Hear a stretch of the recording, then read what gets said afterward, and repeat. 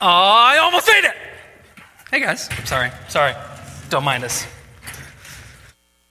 What's up? Thanks, Shana.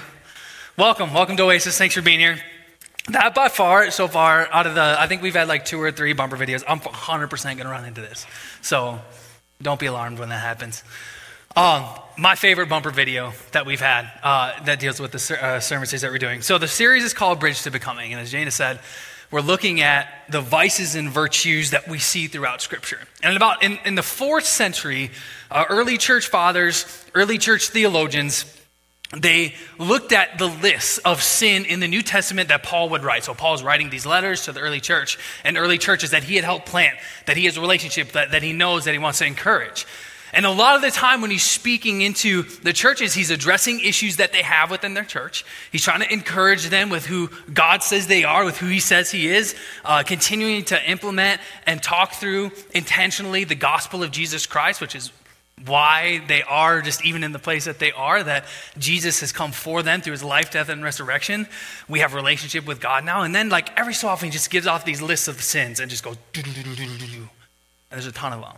And so you have these theologians and these early church fathers who would look at this list of sin and they would see them, and eventually they somehow got like pitted into like sections of different kind of sin.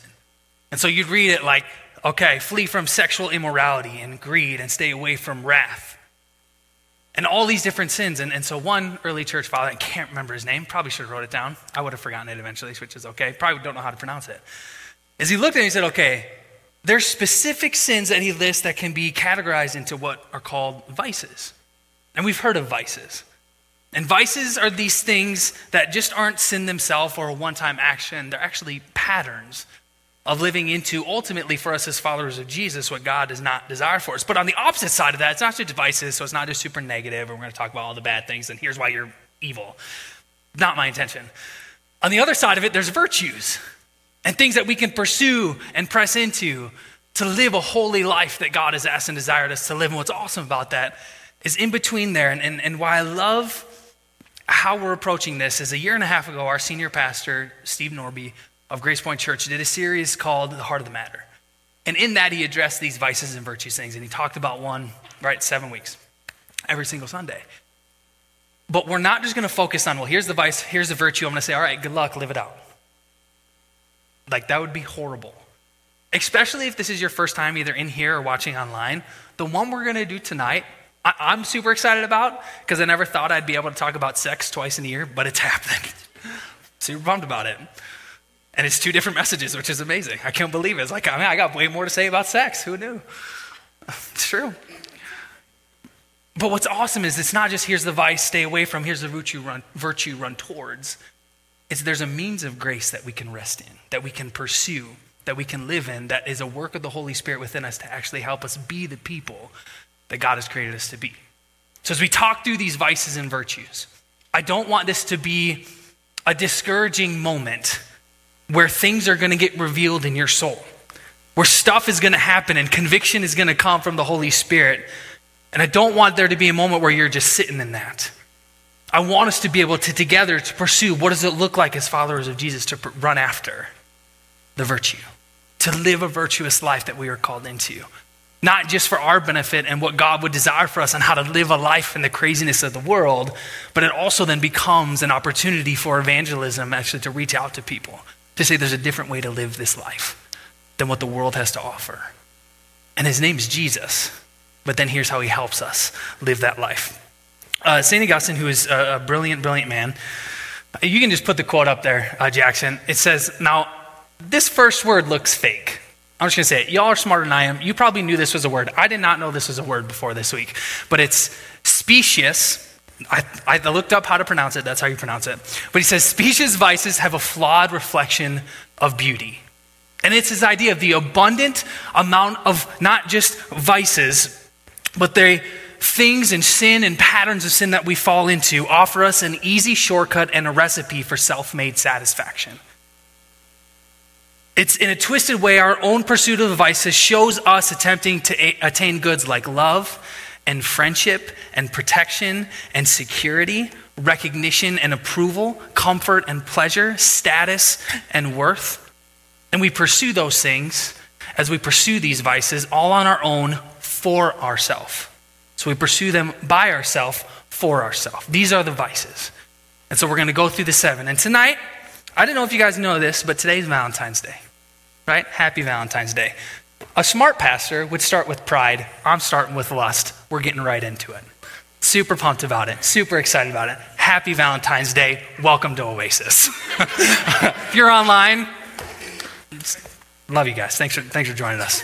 We're talking about lust tonight. Get ready. Buckle up. It's going to be good. And we're going to start very simply. A definition of lust, right? Okay, makes sense. Lust is an excessive craving for the pleasures of the body. An excessive craving for the pleasures of the body. Now, in the New Testament, when this word lust is written in the Greek, it literally means this longing desire. And it's not just written as lust. There are some times where it's interpreted for us in the English as actual just desire. Lust is the negative aspect of a desire that is within us. So if you look at like Luke 22:15, it says, and he said to them, Jesus to his disciples, says, I have eagerly desired to eat this Passover with you before I suffer. That same word for desire is the same word that Paul uses and Jesus even uses when they both use lust. It's this longing desire, but lust turns it into a negative desire. Not all desire is bad. Some desire is good. Jesus said, I desired to have this Passover with you tonight because he knew he was going to go and die. Paul, writing to Timothy in 1 Timothy 3 says, you who desire to be an overseer, which is a pastor not of one church, but an overseer of many churches, says you desire, which is the same Greek word that's used for lust in the different books in the New Testament. You desire to be an overseer, desire a noble task. Not all desire is bad. Lust takes our desire, flips it in a negative way, takes something good, a good longing, and uses it in an abusive way, in an excessive way, to fulfill desires that we have. And it always has to do with the pleasures of the body. So, I'm going to talk about sex a lot, but it's not just sex. And the reason that I'm going to focus a lot more on sex is the Bible, the way it talks about lust, has to do with sexual immorality. It has to do with sex. Before we get there, I want to say this. And why people tend to start with pride is they see pride as like the most primal of sin, but lust is the most popular. Pride is the one that where we kind of can see the drive of everything else falls within this. If pride is selfishness and I desire my own gratification, satisfaction, and fulfillment, I'm going to get whatever I want. That makes sense that everything falls into it. So it's the most primal. It's the most inherent. But lust is the most popular. I heard it said once that from his guy, his name is Noel, and he is the president of an organization called Pure Hope. And I was at a conference that he was doing, and he said, pornography is the wallpaper of our society. He said, as everywhere you look, what we use to sell product, to gain people for marketing, lust is involved in that. Sex is involved in that. And so I'm going to focus more on sex because the Bible, when talking about lust, focuses on sex. So if you have a Bible, open up to 1 Thessalonians 4. 1 through 8.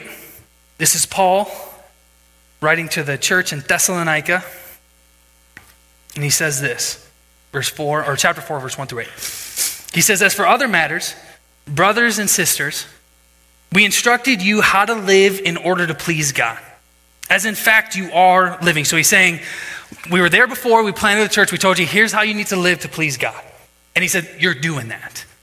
But he takes it a step further. He says, now we ask you and urge you in the Lord Jesus to do this more and more.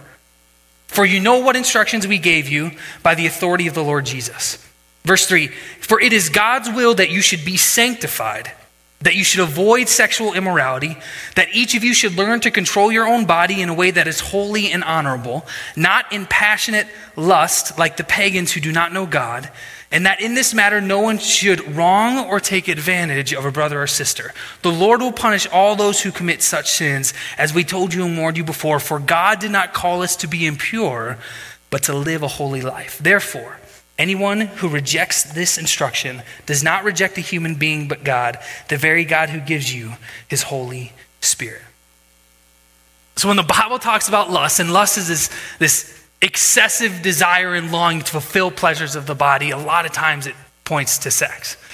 And I think that's a good thing because from the beginning of time, sex has been misused, we'll say. Go look at my 43, and I remember it's 43 minutes because I think it's the longest message I preached, which isn't saying a lot, about sex last fall. A lot of different stats and statistics. So as I was doing this, I was like, okay, like we obviously know that sex is like just used as a tool that is outside of God's desire for what he desires for us in living into sexuality and what it looks like to be obedient in our sexuality. And an obvious way to do that is look at the shows. I think 75% of shows eventually have a scene or leading up to a scene that involves some sort of sexual scene. There's a show, and I have not watched it, nor will I watch it. I think it's on Netflix. I don't know, because I didn't want to look too much into it. But it's a show, it's called Too Hot to Handle. Too Hot to Handle. And here's the premise. They have recruited how they describe it as hot people. That's how they describe it. I don't know what they mean by hot. It's their own definition. Hot people with the promise of pursuing hedonistic pleasure, meaning basically self-gratifying pleasure. So basically, we got a bunch of young adults in the room. We told them they're going to have a bunch of sex, and we put them on an island. That's the show, the premise of the show. Too hot to handle. So they get him to this island, and this is the promise they have. They're all super pumped, I'm assuming. Haven't seen it. Don't want to see it. I would suggest you guys not see it. But they put him on an island, but there's just one catch. And this is why this is hilarious. And I don't know, I should have looked more into it, but I'm actually glad I didn't. I don't know if anyone actually won the prize, but they said, this huge catch, they said, they have a $100,000 prize, but only if they abstain from having sex. They brought them to the island, promising them hedonistic pleasure, self-gratification, saying, you can have all the sex you want. And they gave them a challenge of abstinence, and they say, we'll give you $100,000 if you can't have sex. And I just can imagine the disappointment because our culture is wrapped up with this idea that sex equals intimacy, that sex is love. And it's just not true. Sigmund Freud, right? A psychotherapist, he said every problem that we have can be boiled down to an issue with sex. Another philosopher by the name of Barney Stinson from the documentary How I Met Your Mother said that every problem can be solved with sex. There are it's not a documentary, it's a show that has moments that's funny, but yeah, whatever. But sex is always talked about.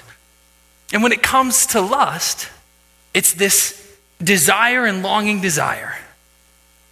It's something that was even given to us that's not a bad thing, that's been twisted and misused, ultimately to keep us away from who God asks us to be. So not only Paul addresses it, but also Jesus. He says in Matthew 5:27, you have heard that it was said, you shall not commit adultery, but I tell you that anyone who looks at a woman lustfully has already committed adultery with her in his heart. And what's so beautiful, Jackson, leave this text up. What's so beautiful about this passage is that Jesus is changing the game. Right? I mean, it's not just committing adultery as a sin. He's saying, look, if you have an excessive longing desire to fulfill a pleasure within yourself by just looking at another person, you've committed sin. He's changing the game. Not only when it comes to sin and how we see lust and how we see sex and actually where the battle takes place. But what's awesome about this is that at this time, men were able to hand over a certificate of divorce to women because women were seen as property. We have women's rights today because of Jesus. Because of who Jesus is, his care for people, the way that he taught. In this phrase that we don't see, you have to look behind it, and what he's actually doing is he's saying, listen, men, women are no longer your property or objects, they're people. So not only are you committing adultery, you're making them commit adultery, because guess what? They're not just things for you to use. He's changing the game on how we think about lust and how we think about sex, and it's actually really, really beautiful. You see, what lust is taking a good thing like sexual desire, because that is a good thing, but it's separating it from honoring people and having a reverence to God. It's saying with my sexual desire, I'm going to, in lust, treat people not as human, but as objects.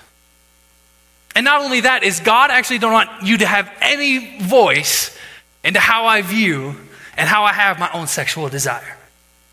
My sexuality is apart from what you should say about my sexuality, God. For me, When I was 8 years old, I don't remember if I've told you guys this story. I told this story to some people. I don't know if I've said it here. If I've said it here before, you're welcome. You get to hear it twice. When I was 8 years old, I got caught looking at pornography on our basement computer from my mom. Super embarrassing. Like the most traumatized I've been ever in my life up to that point. I was only 8, but it was horrific. And I got caught. My dad came down after he got home. And this is one of those things where it's like when mom says, oh, I'm going to tell your dad, and you're like freaking out. I like peed my pants because I knew I was in huge trouble.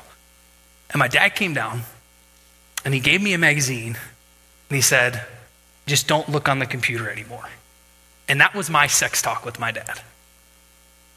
And so from 8 years old until I was a freshman in college at 19, pornography was not just a thing that I was addicted to and was a part of my life. I didn't think it was wrong from what I'd been taught about it.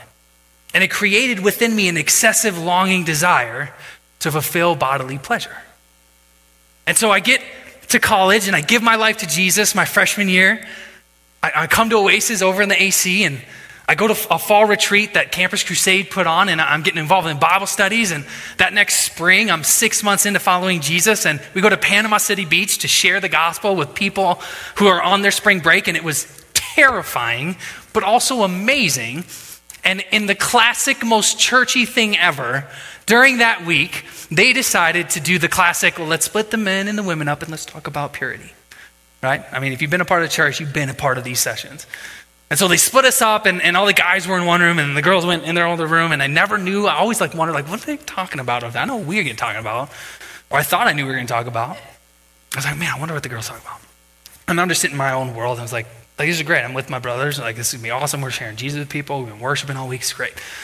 And all of a sudden, they got into this talk of purity. And then I heard, people starting to say, yeah, I struggle with pornography. For 11 years, I had thought porn was okay. It had been a part of my life. And so when I hear they're struggling with pornography, my immediate reaction and thought process is what, you don't know how to find it? Literally. That was what went through my head. I was like, I got a website. I can help you find. Literally is what went in my head as we're sharing the gospel of Jesus with people on the beach. And all of a sudden they're going around, and these leaders are reading scripture. I was like, oh, that's what they mean by they struggle with porn. Whoops. And then ultimately, for the first time in my life, I heard, here's why this is bad. Because when you commit sexual sin outside of God's design for sex and what he meant for it, you are not just committing sin against the person that you're watching on the screen or against God, but you're committing sin against yourself. And what I mean by that is what happens in our brain is the same exact thing that happens to an addict's brain when he's on drugs when it comes to lust. And you can go back to my message that I gave a couple months ago, but the reality is that there are hormones that fire off every time that we masturbate when we look at porn. Every time that we have that sensation and that fulfillment and that feeling. Hormones go off and it creates a bond and connection that ultimately leads us to what I call a deadly progression. That leads us to becoming addicts. Because lust as an excessive longing desire to fulfill bodily pleasures is only going to lead us down a road that is away from Jesus. And so this deadly progression, I'm going to go through this real quick. Looks like this. You can throw that first one up. It starts with this. It starts with fancy, which is just a great word. It's a very British word, and it's what British people would use to say, I have a crush on you. But this is that moment where the person walks by, right? You weren't expecting it. It wasn't planned. This is the realm of temptation. Temptation in and of itself is not sin. It's what we do when the fancy comes. That's a weird sentence. But it's that moment of someone walking by, and am I going to take a second look or not? It says I'm scrolling through, well, for me, Facebook, because I'm 1,000 years old. Or as I'm double tapping some Instags. And as I'm scrolling, I see ads. And all of a sudden I thought that was good. Some of you laughed. I like to tell my wife that when I'm going to the bathroom, I'm just going to go double tap some Instags. That's tangent number one for the night. And then all of a sudden an ad comes up. For me, it would be, all right, lingerie and then a swimsuit. Something that is going to trigger my imagination that's going to lead me to the next stage of the progression, which is fantasy. You see, now in fantasy, what we're doing is we're longing for something and a situation that I currently do not find myself in, also known as escapism. In fantasy, the battle starts. Fantasy is we've already lost the battle. Because it's either I'm taking a second look or I'm making that extra click that I shouldn't make. And it's not enough to not just act out, to not just do the action. This is where we see change start to happen. This is where we see addiction fully take form. And ultimately, when fantasy is embraced, we act out in fulfillment. And it's this deadly progression. It's this moment of fulfillment where we're doing what we know we not ought to do. And we think, and how we've talked about it, I think, in the church, and I know how I've even been taught about it, is this is where the battle was lost. It's when I've ultimately acted out and I've done the actual action, all right, that was the sin. When in reality, the battle was happening already at the temptation level and stage. See, the fulfillment isn't the first step of sin, isn't the first step of addiction into lust, of excessive longing. It's not the first step. This is where the chains are in play. This is where we're battling and fighting, trying to find freedom.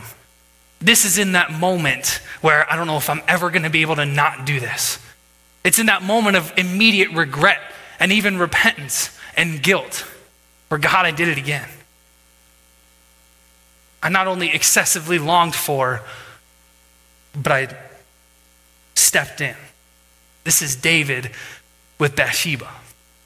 Right? He fancied her as she was taking her shower on a roof, which I don't understand that one. And instead of looking and walking away and going back inside, he fantasized.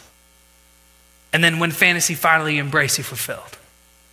And then because he wasn't to fully admit his wrongdoing, the sin kept going further and he ultimately murdered. Lust takes us down such a dangerous path that leads us to death. Lust can be summarized as a good longing gone wrong, using others as an object and keeping God out of our sexuality and our desire. So, okay, I'm done being negative, kind of. So what are we supposed to push into? Paul tells us, 1 Thessalonians 4:7, he says, "For God did not call us to be impure, but to live a holy life." So if the vice is lust, then the virtue is purity. And not purity in the sense that maybe you've been taught, or that I know I've been taught. Purity is not just this correlation that, like, if I live a pure life, then I'm being free from sexual immorality. You see, purity is something more than just having to do with sex. It's a part of it. It's a huge part of it. But purity starts with this idea of what does it look like to be pure? And pure is to be clean and unsoiled from the pollution and guilt of sin. It's free from an impure mixture. And you see, I can't actually live into the virtue of purity if I first am not pure. What we've done and how we've talked about purity, I think, in the church is we've just solely made it an outward action. And that was not God's intent. You see, for me to live a pure life and for us to live a life of purity, it first has to start somewhere else outside of just action and outward holiness, which is a good thing. But if I'm just focused on doing what's right on the outside and my inside is still impure and soiled and unclean, I'm a Pharisee. And so we look to Jesus and say, okay, well, what does it mean to be pure? What does it mean to live a life of purity? He says, first it starts in the heart. Matthew 5:8 says, "Blessed are the pure in heart, for they shall see God." He says it starts within first and foremost. It's not just an outward action. The reality is that, pure is not an action seen from the outside, it's a state of our soul. And then what happens when our soul is pure, what comes is then purity fulfilled in holiness. our outward action then is actually flowed from a life of being pure. What he's saying is, in order for you to pursue this virtue of living a life of purity, you have to first and foremost recognize that you are pure. 1 Corinthians 6:11 says, but you were washed, you were sanctified, you were justified in the name of the Lord Jesus Christ and by the Spirit of God. In Colossians 1:22, he says, once you were alienated from God and were hostile in your minds because of your evil deeds, but now he has reconciled you by Christ's physical body through death to present you holy, unblemished, and blameless in his presence. You see, to be pure in heart is to recognize that first and foremost, I have relationship with the pure one. It's not just outward action. It's the reality that my identity, who God says I am, starts with this reality of being pure. And from that, I can live a life of purity. Because it's saying I'm not making myself clean because I can't. It's Jesus did it for me through his death on the cross and his resurrection from the grave. You see, the Bible tells us that we cannot be saved without the shedding of blood. And we needed to be saved because our sin made us unclean. Our sin makes us unholy. Our sin makes us impure. And so there needed to be a shedding of blood in order for us to become clean. And it was through Jesus' death on the cross and his resurrection from the grave, his shedding of blood, dying a death that we were supposed to die because of our sin, now makes us pure. And as 1 Peter says, you are pure, holy, and even calls us a priesthood. And so it's this idea of you are not only pure as an identity, is when God looks at you, you are pure. That doesn't change. This doesn't ever change. He sees you as pure. He also sees you as holy. And in the process, as I accept the identity of who God says I am in Jesus, I can start living a life of purity. And all of a sudden, my life looks like one of holiness. It's not that I am trying to live a life of holiness to please a God who has created me where I know I've messed up, and that if I just do more good things and more good things and more good things, I'm going to become pure. He says, no, you are pure and you are holy and you are blameless. Now live a life of purity from that reality. It's this moment where we can say, to be pure in our heart, that Jesus, there is no one else for me. That even though, yes, temptation comes and I will struggle and I will fight, I'm going to fight. I'm not going to give in easily. Because when you see me, you see someone who is pure and holy because of what Jesus has done through his life, death, and resurrection. And he says, those who are pure in heart will see God. And it's not just this physical seeing like we see each other or you online can see me. It's to see God means to gaze with wide-eyed wonderment at something remarkable.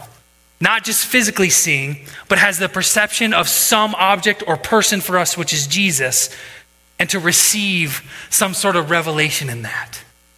It goes beyond just the physical and enters into the spiritual. He said, if you're pure in heart, starting with the reality that Jesus makes you pure and a desire to want to live a holy and pure life, that you will be able to see God.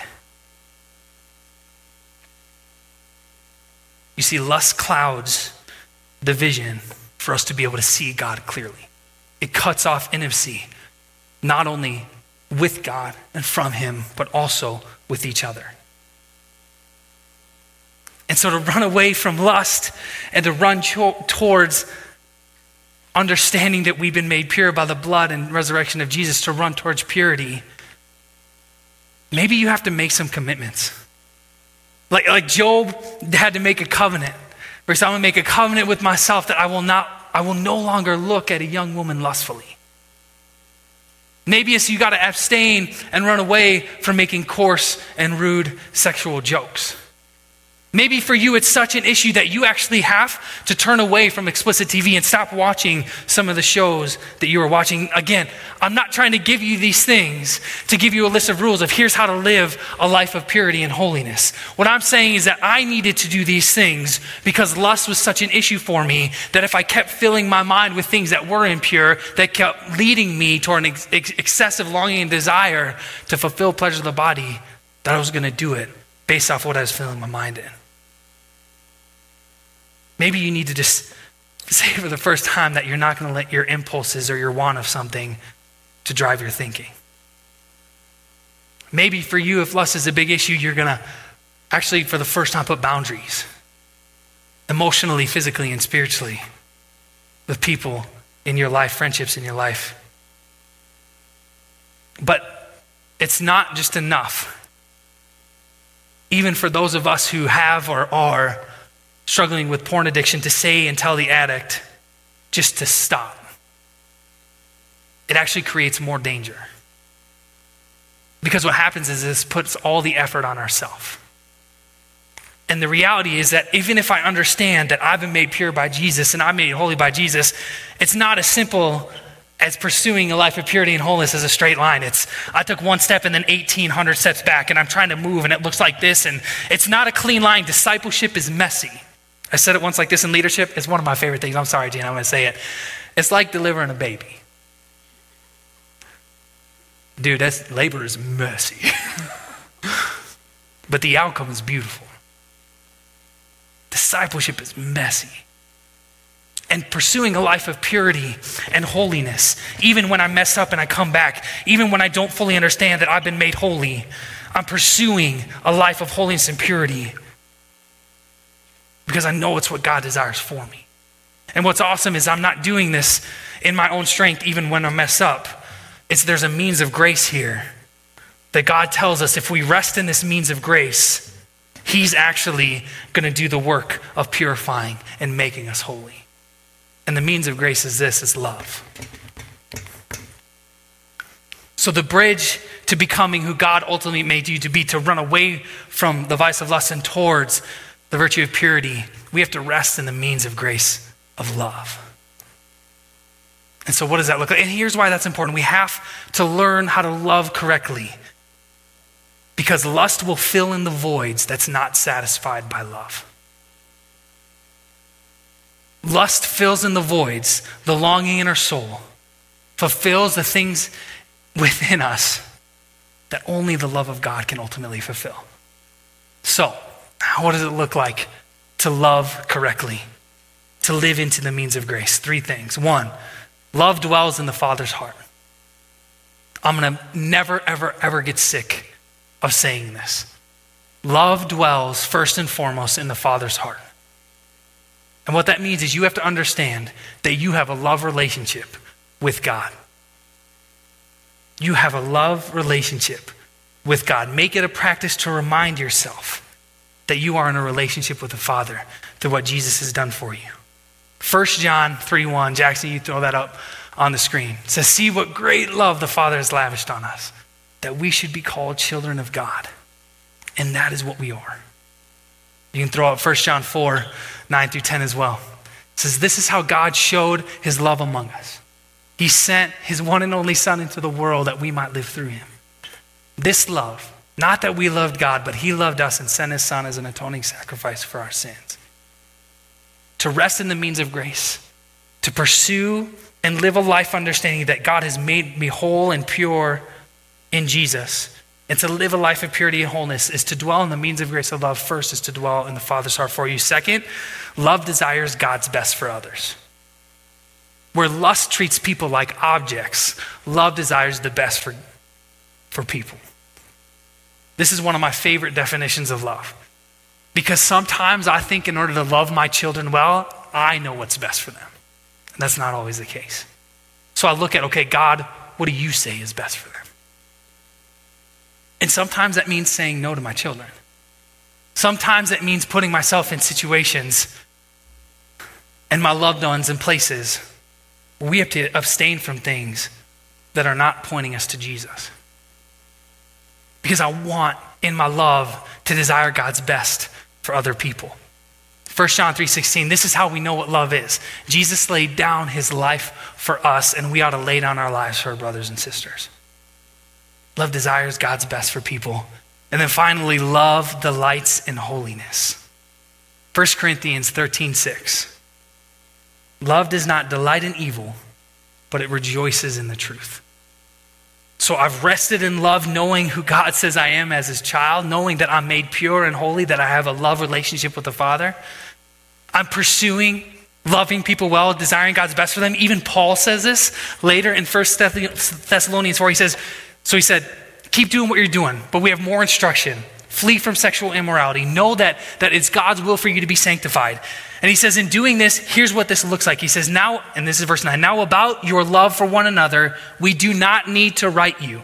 For you yourselves have been taught by God to love each other. And in fact, you do love all of God's family throughout Macedonia. Yet we urge you, brothers and sisters, to do so more and more. He says, Paul, in order to continue to flee from sexual immorality, to flee from lustful thinking and lustful pursuit, continue to love God's people. Continue to desire God's best for others. And then finally says, love delights in holiness. This is where the discipline of restraint comes in. This is where accountability is healthy and it's good and it's important. It's having the mindset and the understanding first and foremost. Yes, I know God loves me. I know he wants me to pursue loving and desiring his best for people. But also, God, I want to desire and delight in holiness because I know that's what you desire for my life. I know that's what you want for me. God is not asking for perfection. God is asking for you to continue to pursue being in relationship with the one who has lavished love on you so much that that love will never escape. To move from an excessive longing to fulfill bodily pleasures and to live a life of purity is to rest in the means of grace of love that the Holy Spirit and the work does in us as we rest in the Father's heart, as we pursue loving people and desiring God's best for them, and as we delight in holiness, knowing that that is what God desires from us, knowing that holiness is for our good and for his glory. Would you pray with me? Father God, we thank you for tonight. We thank you for a start of a series where we're talking about sins and patterns of sin that entangle us and engrip us into slavery. That try to, as much as they desire and want, to keep us from living a holy life, a blameless life that you've called us into. That will distract us from who we truly are as your pure and holy people. I thank you that you have made us holy and you are making us holy. And that is so confusing. And even God, in 10 years of ministry and 13 years of following you, Jesus, I still don't fully comprehend that. So even for tonight, right now, would you bring clarity into the truth that you have made us holy in Jesus? That when you see us, you see blameless, perfect, pure people. And that it's out of that reality and relationship that we can delight and pursue holiness and purity. That to be pure in heart starts with the reality that I long for nothing more than you, Jesus. To be able to say, as David said, the psalmist, the shepherd said, that in you he lacks nothing. Would you make that just truth so real for us? For those who even tonight have fallen into the chains and the grips and the enslavement of lust, God, we thank you that you are way more powerful, that you have the keys, not only the keys, but the hammer to break those chains free. And we ask for freedom right now in Jesus' name. Lavish your love. Even now, let us know your heart. Help us rest in the means of grace of love, which knows that we have a love relationship with you, that you desire for us to have, God, your best interests in people's life, and that we would delight in holiness. Father, we love you and we praise you and we thank you. In Jesus' name, amen. There's going to be some people in the back praying. And every week we have this. We have leaders in the back who are ready and willing to pray for you, to encourage you with whatever you need, with whatever God's laid on your heart. So if you need prayer, please, as we worship, as there's some time, please go back and ask for prayer. We'd love to be able to just come alongside you in whatever you have going on in this life. Amen. You guys can go ahead and stand up. Let's worship.